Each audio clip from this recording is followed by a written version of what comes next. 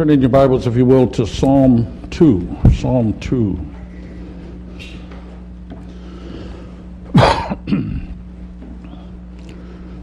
Today we finally come to the end of the Easter season. On the church calendar, this is the 7th Sunday of Easter, but it's also called Ascension Sunday, for Thursday marked the day of Jesus' ascension into heaven 40 days after Easter. Oh, but Ascension Day recalls much more than Jesus leaving, rising in the clouds to go into heaven. Today, this is a celebration of Jesus ascending to the throne, as we saw in Daniel chapter 7. Today is the anniversary of Jesus' coronation as king over the kingdom of God. So I'd like to return to my favorite text, I suspect, on Jesus' ascension, one written many years before it happened, Psalm 2. Let me read it. Why do the nations conspire and the people plot in vain? The kings of the earth take their stand, and the rulers gather together against the Lord and against his anointed one. Let us break their chains, they say, and throw off their fetters. The one enthroned in heaven laughs. The Lord scoffs at them. Then he rebukes them in his anger and terrifies them in his wrath, saying, I have installed my king on Zion, my holy hill.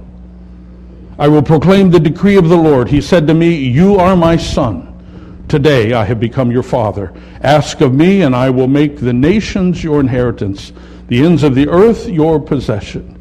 You will rule them with an iron scepter. You will dash them to pieces like pottery. Therefore, you kings, be wise. Be warned, you rulers of the earth. Serve the Lord with fear and rejoice with trembling. Kiss the Son, lest he be angry, and you be destroyed in your way. For his wrath can flare up in a moment.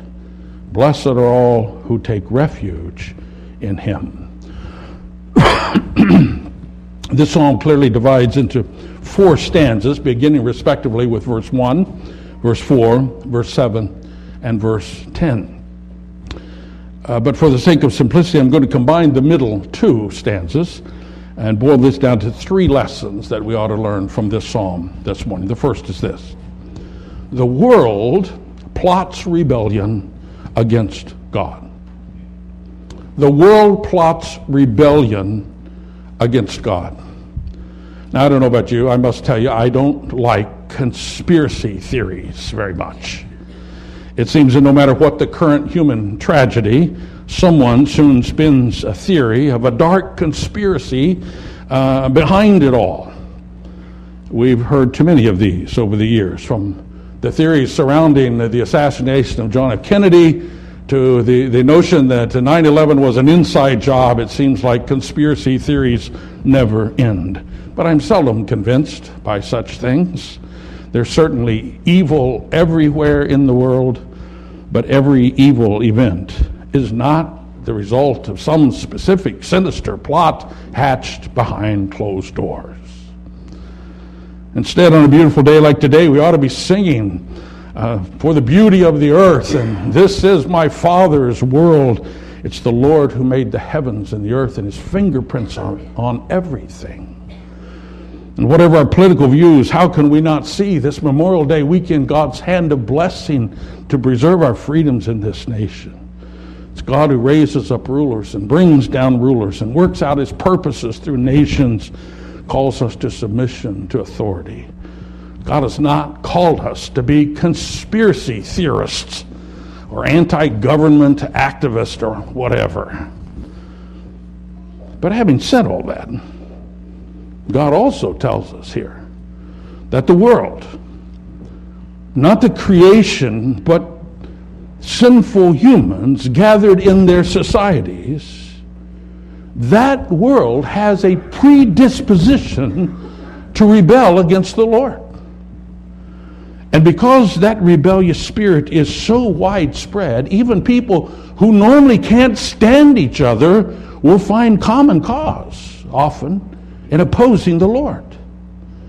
In that sense, the world does plot rebellion against God. This is the picture which the Scripture paints for us here in the first 3 verses of this psalm. Nations with their kings and peoples with their rulers plotting a revolt.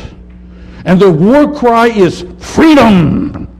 We don't want this God ruling us. We do not want his anointed one over us. Let's break off the chains by which God binds us. You may recall that anointed one is a familiar word in Hebrew. It's the Hebrew word Mashiach, from which we get in English Messiah.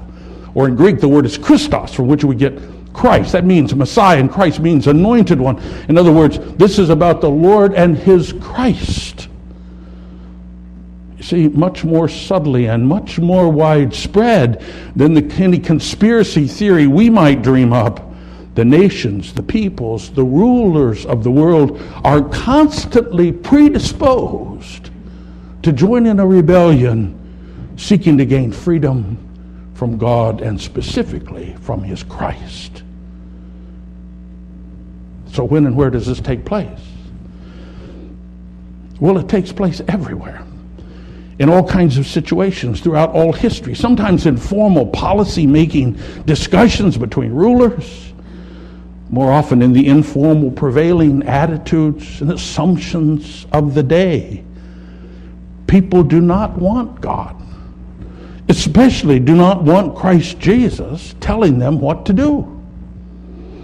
And so when any idea arises, which includes talk of God in the public discourse, it's considered intolerant and offensive to people who don't believe, so suddenly banning it sounds like a good thing to do. It sounds like freedom.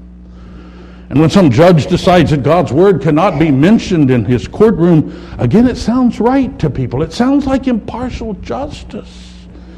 In a million ways, great and small, the world plots against the Lord. Not so much in great New World Order conspiracies, but in the cultural air we breathe every day. This world is opposed to God. And then one day in history, this great this great undercurrent of rebellion came to a head, like a perfect storm. In Acts 4, the apostles, Peter and John, described the great rebellion against Jesus, which had taken place in Jerusalem. They explained what had happened in terms of this psalm, Psalm 2. Let me quote from Acts 4. Sovereign Lord, they said, you spoke by the Holy Spirit through your mouth, the mouth of your servants, our father David. And here they quote Psalm 2. Why do the nations rage and the peoples plot in vain? The kings of the earth take their stand and the rulers gather together against the Lord and his anointed one. They continue. Indeed, Herod and Pontius Pilate met together with the Gentiles and the people of Israel in this city to conspire against your holy servant Jesus, whom you anointed. Throughout the ages and to this day, the world has been predisposed to rebel against God. But on that particular day in Jerusalem, a great central rebellion occurred on which all history turns. That day, both Jews and Gentiles, both the leaders and the people, conspired to crucify the Lord Jesus. That day, like no other, the world rebelled against the Lord and his anointed one, Christ Jesus. Dear people, don't be surprised when the legitimate desire for human freedom suddenly turns into a commitment to independence from God. Don't be surprised when freedom of religion gets turned into a demand of freedom from religion. Don't be surprised when academic freedom turns into political correctness devoid of any discourse concerning the Almighty. For you see all around us, even among us, the world that crucified Jesus still plots rebellion against the Lord and his Christ. Fortunately, that's not the end of the story. The psalm goes on. And there's a second truth in verses 4 to 9, and that truth is this. No one can stop God's king. No one can stop God's king. We don't often think of God laughing, but here's the one place in the Bible where it specifically says that God laughs. You see it there in verse 4, the one enthroned in heaven laughs. This is not a laugh of amusement. Nobody told a joke. It's a laugh of derision. The Lord scoffs at them. God sees this rebellion against him, and he knows this mismatch is utterly ridiculous. The creatures taking on their own creator? You must be kidding. What a joke. The Lord laughs. But the Lord doesn't just laugh, he acts. According to verse 6, God installs his king. In spite of the opposition of the world, doesn't matter, God installs his king. He's not affected by opinion polls or popular vote. He installs his king in spite of popular demand. And according to verse 7, the new king then embraces the divine decree. He says, the Lord said to me, you are my son, today I've become your father. And according to verse 8, God promises to this king, his son, all the nations, the ends of the earth, as his inheritance, universal rule over the earth. Nothing can stop God's king. Now the question is, what's this text talking about? When did God declare his son to be king? To whom did he promise all the nations? David had many descendants. Certainly they served as God's anointed one over Israel. But even at the height of David's kingdom, he was never really one of the great rulers of the world, so that it could be said the ends of the earth were his possession. Now you see, this passage was intended to point us beyond David to David's greatest son, Jesus. It was to Jesus that God said repeatedly during his earthly ministry, this is my son. You are my son. And in Romans 4, it was Jesus' resurrection that declared him to be the Son of God with power. In fact, the apostles tell us explicitly that in Jesus' resurrection, this particular text is fulfilled. Listen how the apostle Paul explains it in Acts 13. The people of Jerusalem and the rulers did not recognize Jesus. Yet in condemning him, they fulfilled the words of the prophets that are read every Sabbath. Though they found no proper ground for a death sentence, they asked Pilate to have him executed. And when they carried out all that was written about him, they took him down from the tree and laid him in a tomb. But God raised him from the dead.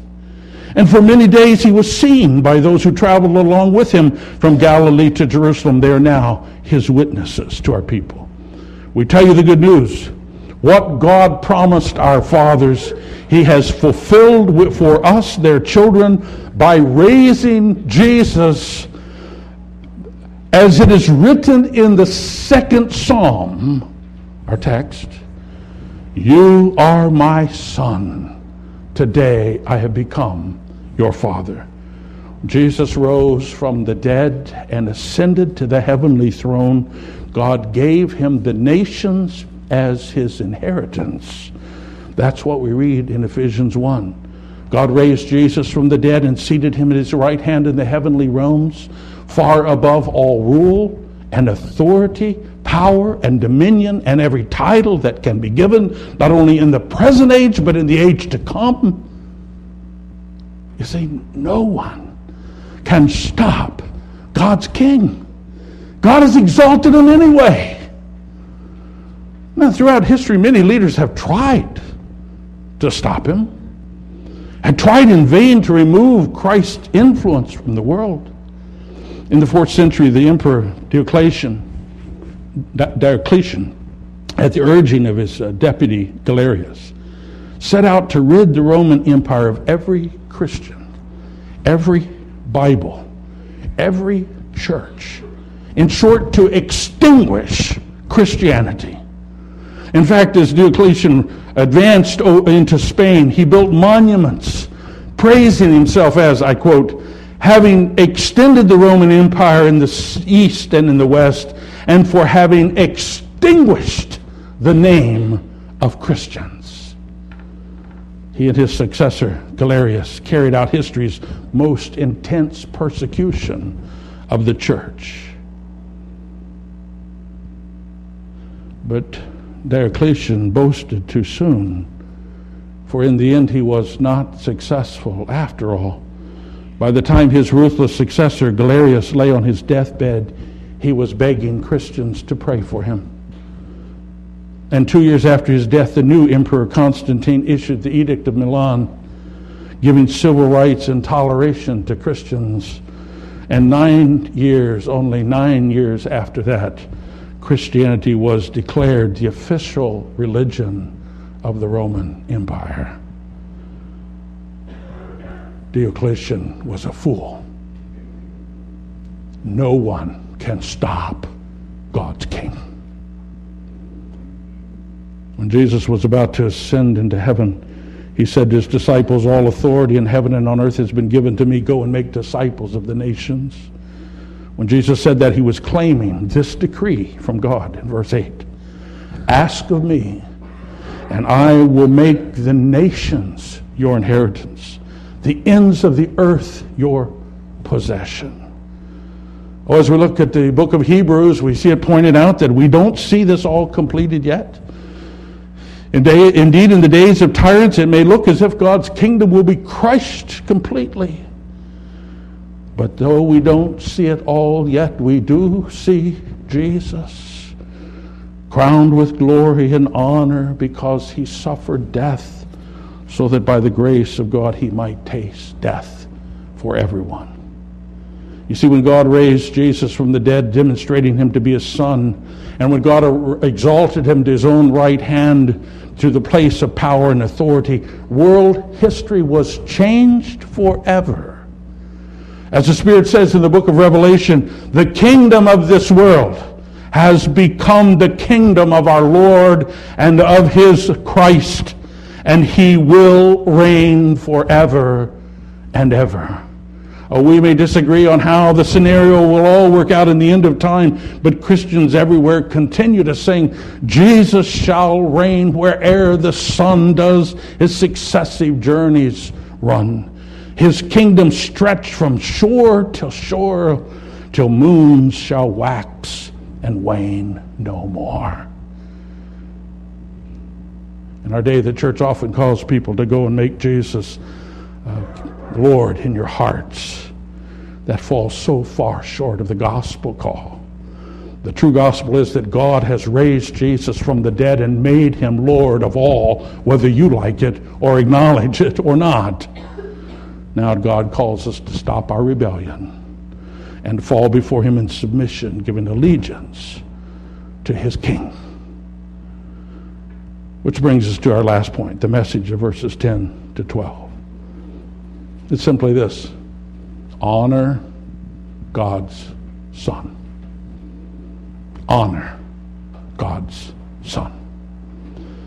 You know, to the defiant, nothing is more distasteful than to have to show respect or honor or deference. Outward compliance can be squeezed out without relinquishing one's defiant spirit.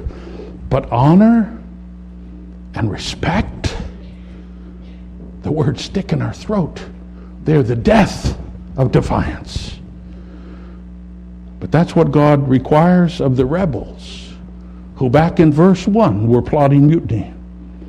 God demands that they and we honor the Son he has exalted.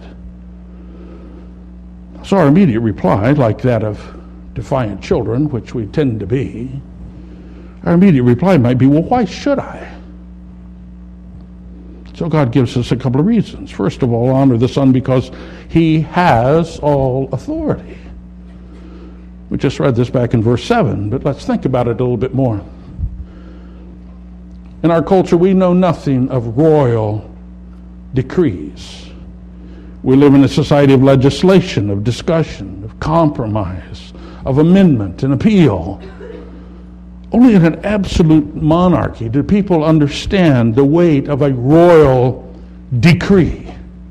Absolute, unquestionable, non-negotiable, unamendable edicts from the king. But that's how Christ received his authority, by divine decree. God's word, which is final and non-negotiable. So we honor the Son because he has absolute authority. If that's not reason enough, there's a second reason. Honor the Son because our welfare depends on it. That's the point of verse 12. Here we have both a warning and a promise.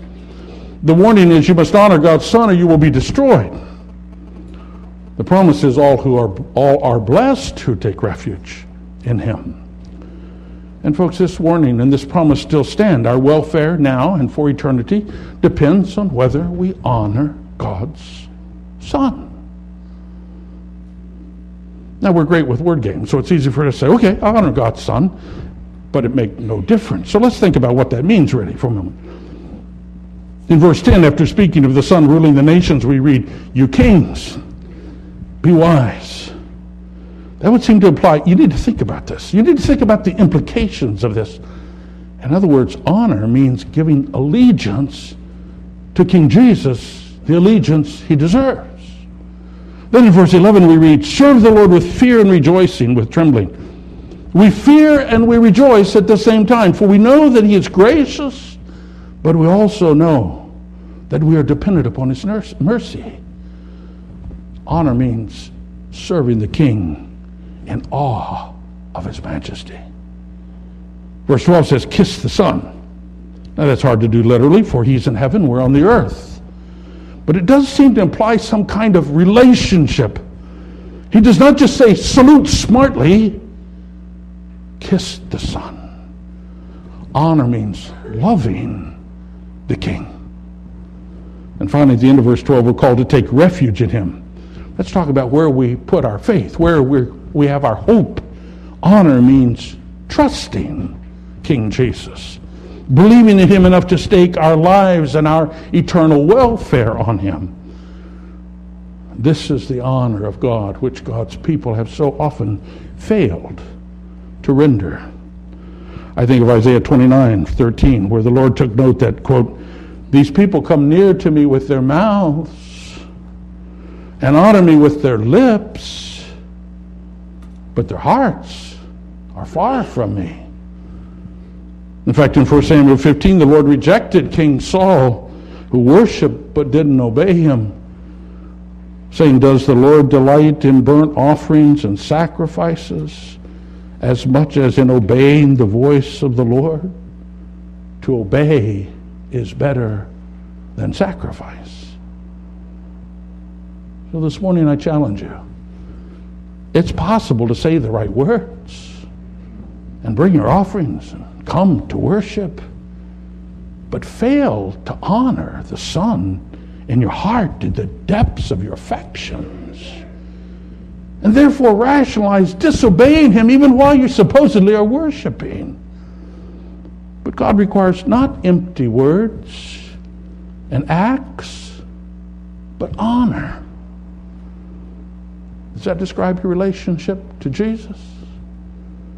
Do you give unwavering allegiance to him? Do you serve him in awe? Do you love him? Do you trust him with your life and for your future? It's in those terms that God demands we honor his Son, whom he has installed as king.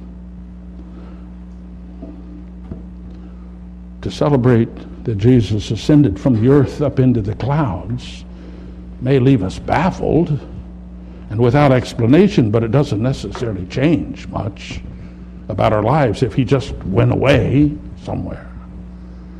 Oh, but today we celebrate that Jesus ascended not just into the clouds, but he ascended to the throne of God. Today we celebrate Christ's coronation as the King of Kings and the Lord of Lords at the Father's right hand. Oh yes, the world of human sinners gathered in their societies continues to plot rebellion against the Lord and his Christ. But God scoffs at that mutiny. He has exalted his king anyway, and nothing can stop God's king. Now, as history proceeds on its course, as the nations hear of the rule of Christ, God calls everyone, everywhere, to honor his Son, promising blessing to those who take refuge in him and destruction to those who foolishly continue their defiance. Amen. Let's pray.